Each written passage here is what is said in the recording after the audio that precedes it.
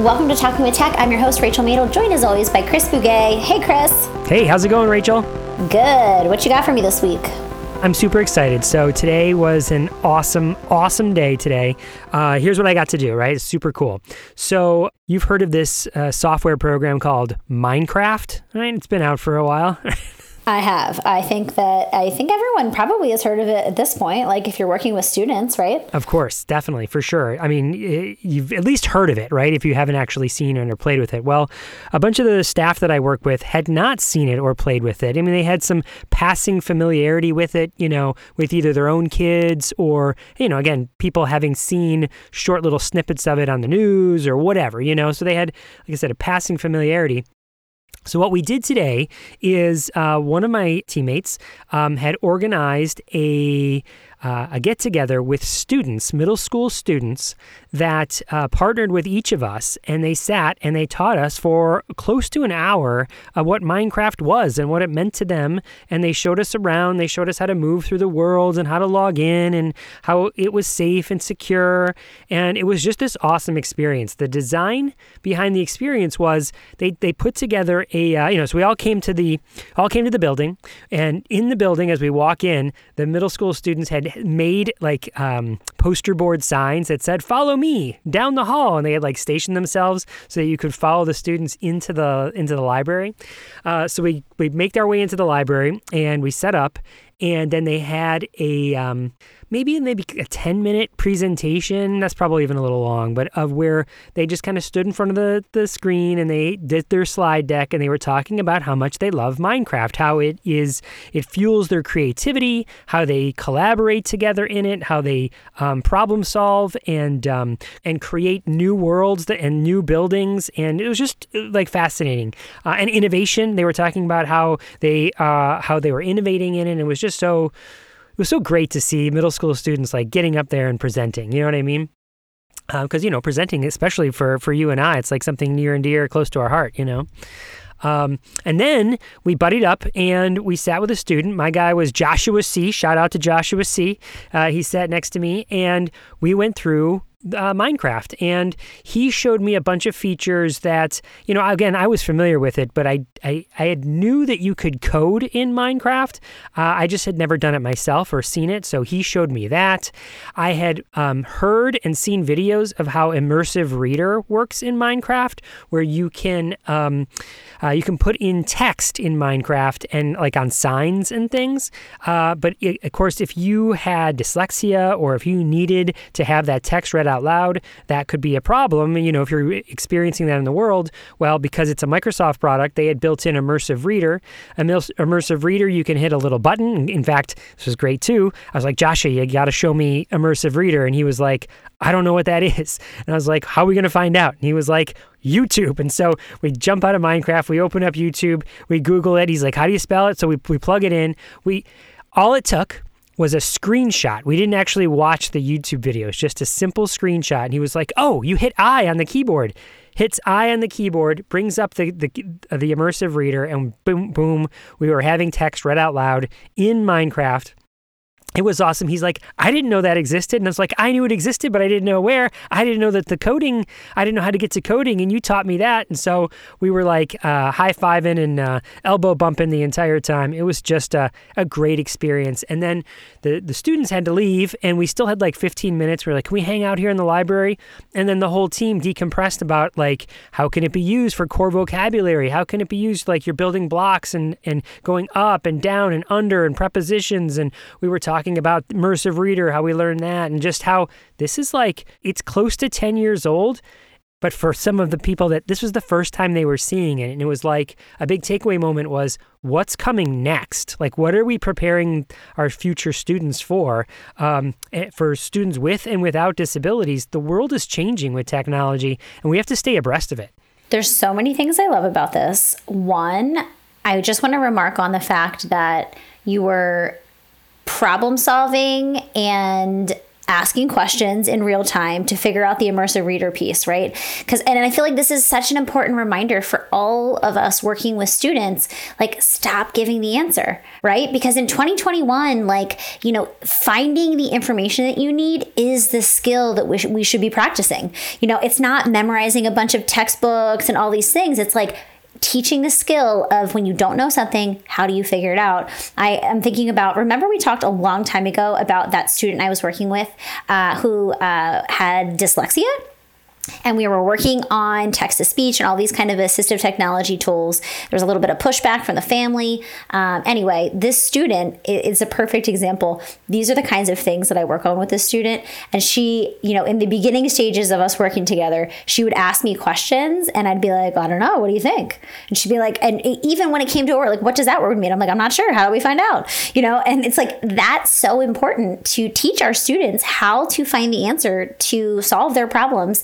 We're teaching such an important skill there. So I was thinking as you were sharing that story, what a great example of how to not just give the answer, Well, it's funny you say that too, because that was one of the things we were discussing afterwards. Someone who was not really familiar with Minecraft, but knew of it as a video game.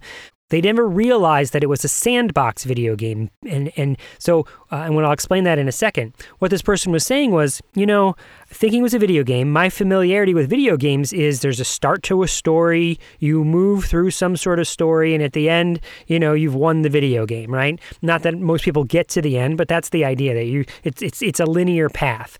Well, Minecraft is a sandbox game where there are story modes where you can go through stories, but this was not that. This is you land in a world and you can build and fly and pretty much create anything you can create.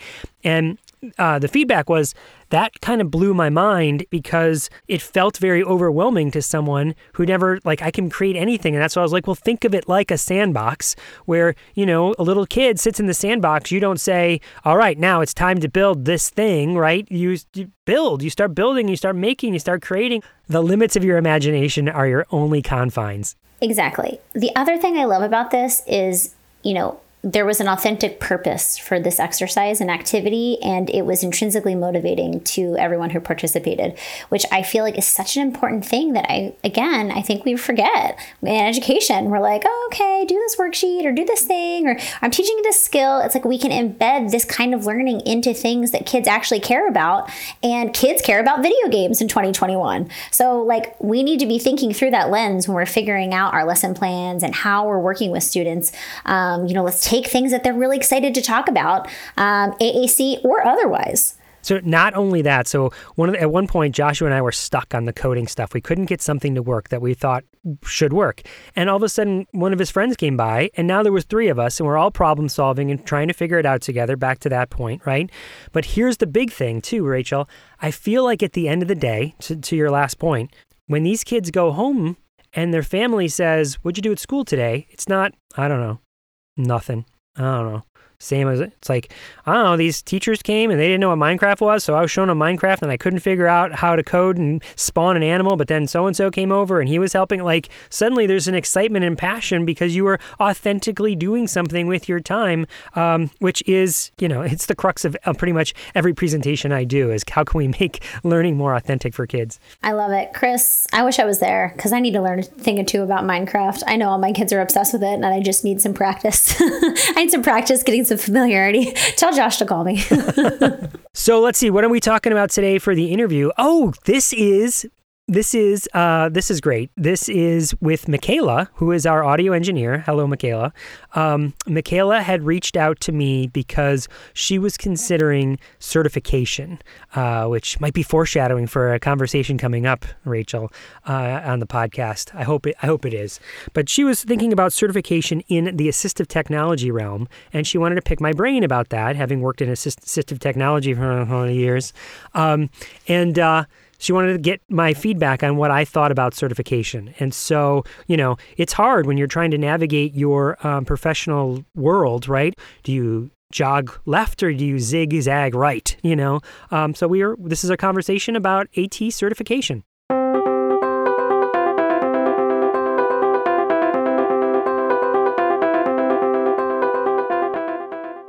Black women and girls of color are underrepresented in professions related to science, technology, engineering, and math, also known as STEM for short. Imagine the impact changing this fact could have not only on the lives of Black women and girls of color, but on the world as a whole.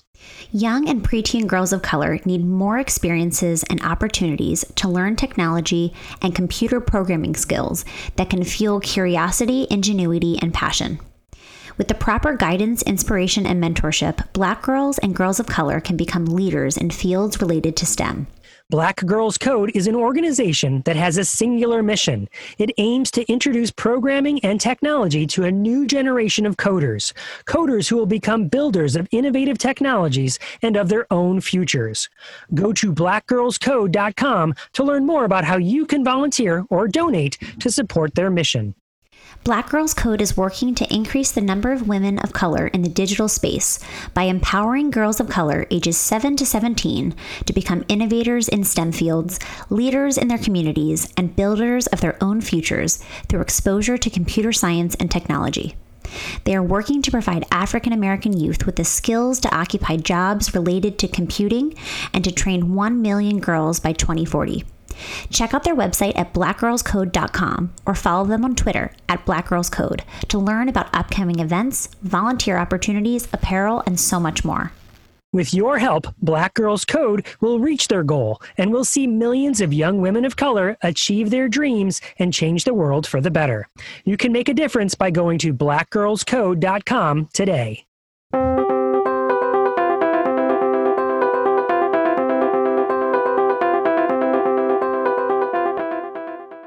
So, Michaela, what do you want to talk about?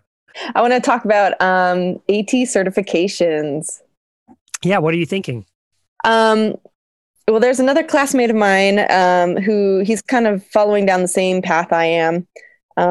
Interested in AAC, wants to work with the highly impacted populations. And he was talking about RESNA. So I looked up RESNA and I'm like, this is a big chunk and commitment, and I'm not sure the worth of it or not. Mm-hmm. Especially what I've run into a couple times is some certifications, they don't want to certify you before you're licensed. Mm-hmm. Like I'm having that trouble with the new ASHA, SLT or SLPA certification. So do you have a license first before you can be certified? Well, and in regards to that one, you have to have very specific hours, even though it's like in Utah, you have to be on the track receiving those hours. So they have two paths, but one you can enter at a different time, basically, in your career path. So it's running into that a little bit with a lot of the certifications. Can I ask you some questions? How close are you to graduation? I'm a year and a half. Year and a half. Okay. And then have you had a good taste of where you think you'd like to work after the fact? Like, okay, I got my degree. And probably not yet. Not yet. You still want to test some other things. Well, I mean, I think I know where I want to go. I'm just being honest. I haven't had all the clinical experiences in the wide field, the wide range. So is your thought, like when you're thinking, are you thinking like long-term, like RESNA? Okay, so in a year from now, what kind of next? What certification should I be pursuing? What should my next professional goal be after I've got my degree? Is that like your long-term planning here?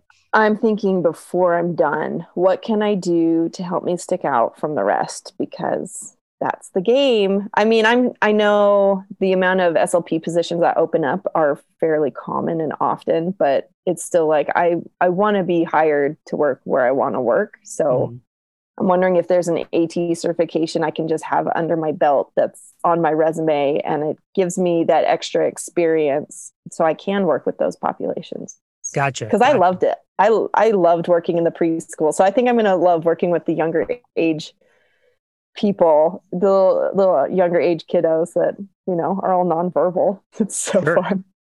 Okay. Well, here's my thought on it then. So first, I think it's great that you already know kind of what direction you want to go. And that I think really hones it down. Do you know what I mean? And you don't have such a wide breadth. Second, I think I think you're 100% correct. I think in the United States, at least, there are a few hotspots where it becomes difficult and it's highly competitive to get a speech job, but that is few and far between. In fact, I think I grew up in one of those areas, like the Buffalo, New York area.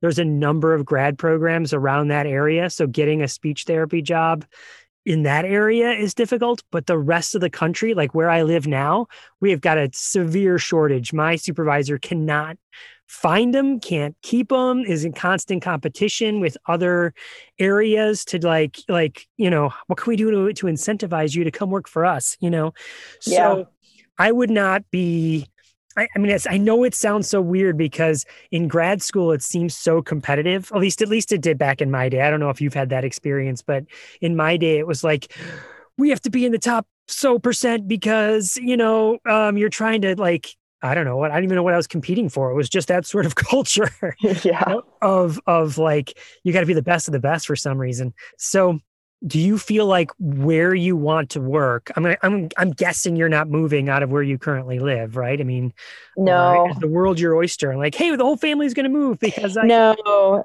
we're in Salt Lake Valley. And so do you feel like that's a spot where it might be competitive? Like, oh, geez, I do have to do something to edge out other speech therapists or candidates? Not necessarily. I think my desire to stick out above the rest is I'm used to working in the film industry. So I'm really I've got that mindset of, okay, I know exactly what I want to do. I need to hone that. I need to display that and say, hey, this is what I do. Yeah. Which maybe I need to chill out on that a little bit. But well, I mean, I'm knowing that I live out east and have only been to Salt Lake twice, and so I don't have my finger on the pulse of the speech therapy community in Salt Lake City, or Utah, or really out west at all.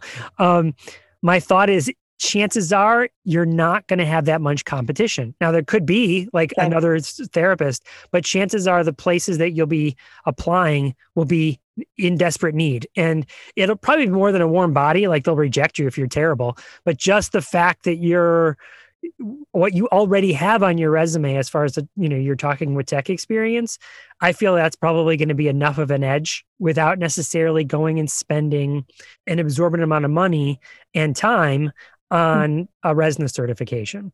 So I think you'd be fine without it, just to be. Yeah, I'm getting that impression. Yeah. But you're also speaking to somebody who has pretty much been one of the big vocal voices against the RESNA certification. So, okay. So there is something called the Quality Indicators for Assistive Technology listserv.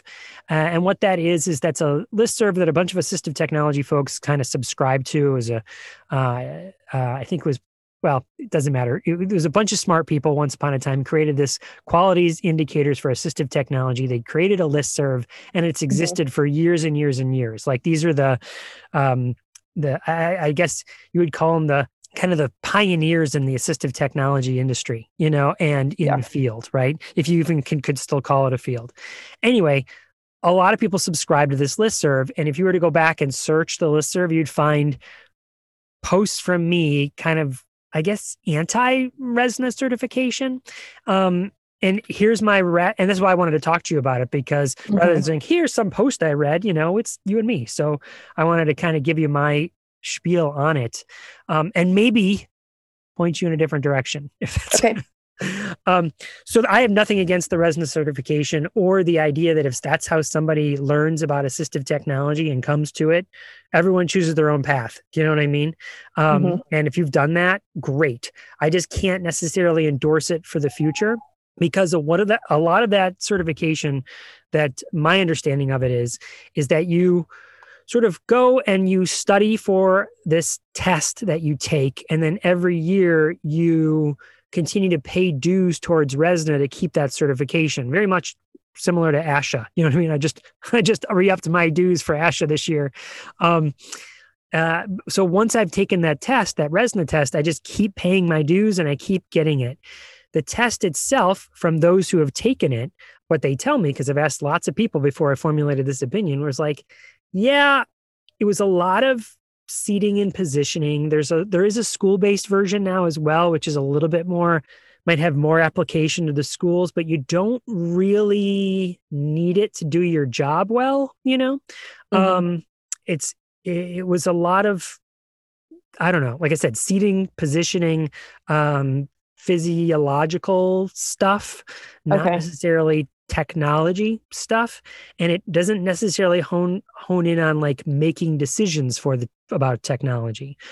And what it really doesn't focus on, I'm 100% confident of this, is that it doesn't focus on like that coaching aspect or helping other people make decisions about technology. It's really about your own skill set. And the way the assistive technology world has completely moved it is 100% moved away from some sort of expert model. Like, oh, you're unclear on what to do, bring me in as an expert and I'll tell you what to do. The way it has completely moved, and I think it's the right move, has been bring me in and I will coach you through how to make a decision for yourselves. You know, I will guide your team thinking process so you can make a well-informed decision on your own. And the RESNA certification in no way, I don't think they'd even endorse themselves as someone that does, you know, as an organization that facilitates that. It's all been about this expert model. So questions? No, it sounds like it originally maybe bridged the gap between SLPs and OTs and PTs, maybe more so OT. Yeah, I think back in the day, maybe it legitimized some of the practices that were happening, you know? And I think it might only be California that says, like, if you want to do assistive technology, whatever that means. I mean, there's a federal definition of it, but like, what is it? Who's certified to do assistive technology? Those of us on that quiet listserv, most of us anyway, my previous book has all been breaking down those barriers. Like, no, everyone knows something about assistive technology. It's sort of a myth that there's some sort of expert in it, you know? Yeah. Does that help? Yeah, it does. It's good to hear a perspective about what RESNA really is. So while it might look good on a resume, it may not actually be that beneficial for the cost and time. 100%. 100%. There are some people, like colleagues of mine, that went out and got it just because they wanted to have the initials after, and they re-up every year and they pay their fees. Yeah. And in no way have they ever said, I'm so glad, you know, I do that, or that really helps me in my job on a day-to-day basis. Do you know what I mean? It's more like just to have the initials after your name in case someone would call you out in some professional manner. You can have these letters after your name, you know? Yeah. Have an ATP, you know? I remember at ATIA one year, maybe like 2 years ago, the huge buzz was about coaching and facilitation. And that's what we all sort of recognized, like that's where we needed to move. And yet the number of people getting RESNA certifications was never higher. And it was just this complete clash between where we're moving as a field and this kind of old legacy of like certifications. In general, Michaela, again, this is just my own bent here, but I'm sort of anti-certification. You know, like I went into those interviews, like we did with Katja Hill and the whole AAC certification that's coming out. Really, I try to keep an open mind, but mostly it's like, what are we, you know, you've probably heard me say it. Like, if you haven't seen the King's Speech, that's pretty much sums up my feeling for certification. Have you seen it? Do you know? I've seen it. Yeah. The guy doesn't have his certification, you know, he just did his research, knows the evidence, knows what works. And I think that also speaks to like all the parents we talk to on this podcast, you know, how many of them do not have degrees in speech therapy, who did not go through any sort of certification process and know tons more than the people that did go through those programs. Do you know what I'm saying? Yeah, totally. I mean, that's like the embodiment of film. Really? Like you could go to school and not really learn, but if you get it's notorious for that. Because I attended a film program at the school I was attending, and it doesn't mean anything to attend that. And then you get the experience on set. So it makes sense. Where I might suggest you spend time instead and spend your dollars instead. One, Rachel and I always say this behind the scenes. If I could go back to when I was in grad school and I could take electives, I would Mhm. totally be taking business electives. I would Oh, yeah. love know more about business and what I should be learning about business. Now that said, like I can get that. I can go take my own courses or listen to my own podcasts. I can still do that, but I would love to have a minor in business or and I could be barking up the same tree like, well, Chris, why? You know, there's probably a bunch of business SLPs would be listening to this later and being like, no, Chris, we didn't learn anything in grad school. We learned it all on the job. You know, it's like maybe the same thing. Yeah. Still, I wish I could go back. And I mean, I guess I still could, but you know what I mean? Like if I was in it, I'd be learning about business. Mhm. The second thing, if I were you, like, okay, I want to make sure I edge myself out. I would totally be looking into one of two directions. One would be ed leadership. Like, hey, I got my administrative degree or I got credits toward my administrative degree in education. Even though you might be thinking, Chris, I have no interest in, I just want to do some therapy right now. I Mhm. guarantee you 3 to 5 years into the profession, you'll start to be thinking, okay, what's next? What do I want to do next? You know?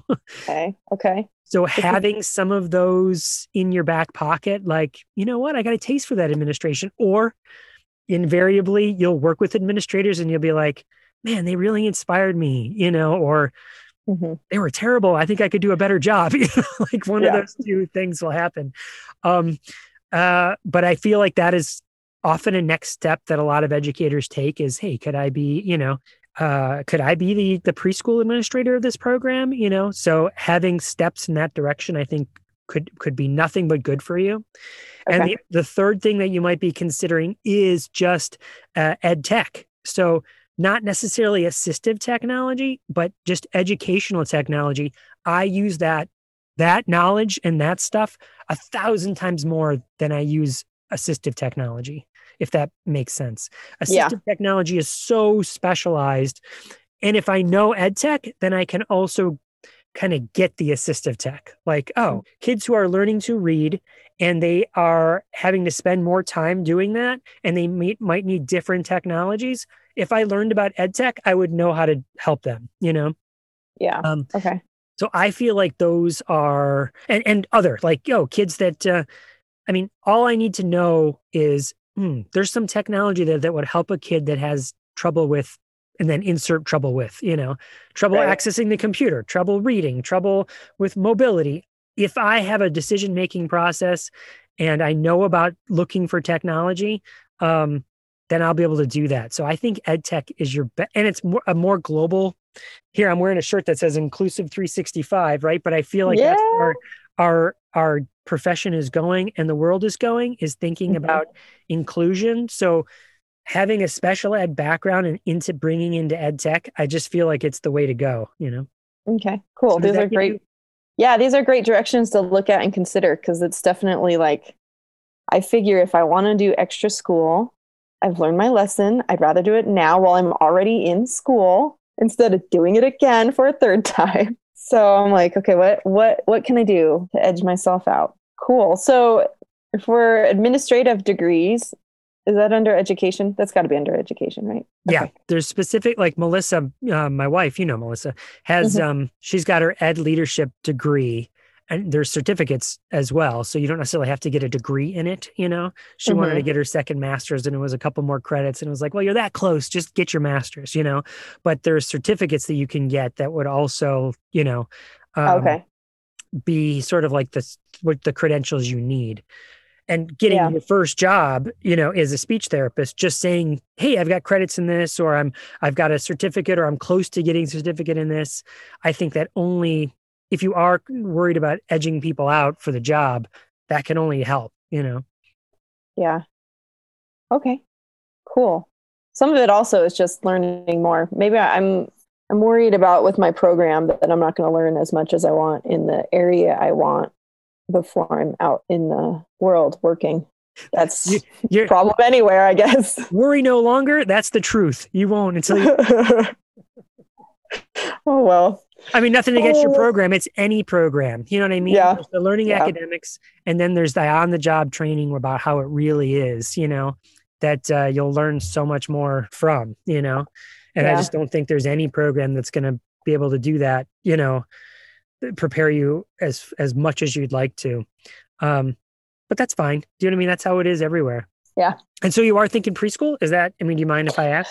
Preschool or elementary school? I think early on I did, let's see, Lingraphica had a conference about AAC and aphasia, and that was really interesting. And I'm like, this is cool, but I think I really dig the like learning a language the first time element of it. And so that's why I think I'd lean more towards the younger population. But I also recognize that there's not a lot of adult AAC specialists out there either. So that could be beneficial. Maybe in the end, that's where I'll end up in my old age. I don't know. Who knows, right? Right.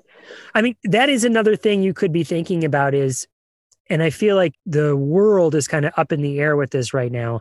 Like I've talked to some other friends in different professions that feel the same way, but that idea of having some sort of coaching certificate, I know, Rachel and I have been, barking up this tree for a while now, but anything along those lines where you can kind of facilitate the decision-making process of somebody else. I mean, here, I just came in and told you what to do, but I just feel like that's where our profession is going as speech therapy. I feel like that's where education is heading, is there's so many more coaching positions. And so again, that is not anything new to early childhood necessarily, although the term coaching is. Early childhood has sort of embraced that notion of like, well, you meet with a parent and you kind of guide them on what to do. And I feel like that is something that if your degree, if your college has something along those lines, something in coaching, or if there is some sort of outside certificate that you would look at, that's another thing that I would be investigating, Yeah, that's a good point, because even with just general AAC, it's huge. The coaching part. It is, and it's so effective if you do it well. It's going to be way more gratifying than doing 30 minutes or 60 minutes of speech therapy. Mm-hmm. Totally. Okay. All right. These are great ideas. Anything else? No, I don't think so. So I'm thinking about it all. Yeah, I mean, the last thing I guess I would suggest is don't just take my word for it. There might be other people you could reach out to, find someone who is RESNA certified and ask them, hey, did you find it worth it? Did you find it? I've talked to many of those people. Do you know what I mean? Mm-hmm. And that's how it's one of the reasons I formulated my opinion. The second thing is I often say, like Melissa and I often say this, like, how much more money do I need to spend to do my job? Like I already spend money towards ASHA. I'm in the ed tech world. So, if I'm going to be the International Society for Technology and Education, if I'm going to pay for that, like I'm SIG 12 member, like I'm constantly paying for, I pay for my Virginia license, so do I need a RESNA certification on top of that? Well, let me go investigate. Is this worth your time and money? The people I've talked to have not been like, oh yeah, it was so worth it, Chris, that you have to, it's been a resounding, So, all right, well, I hope that's helpful. I'll let you get back to the kids and the studying and all the rest of the stuff.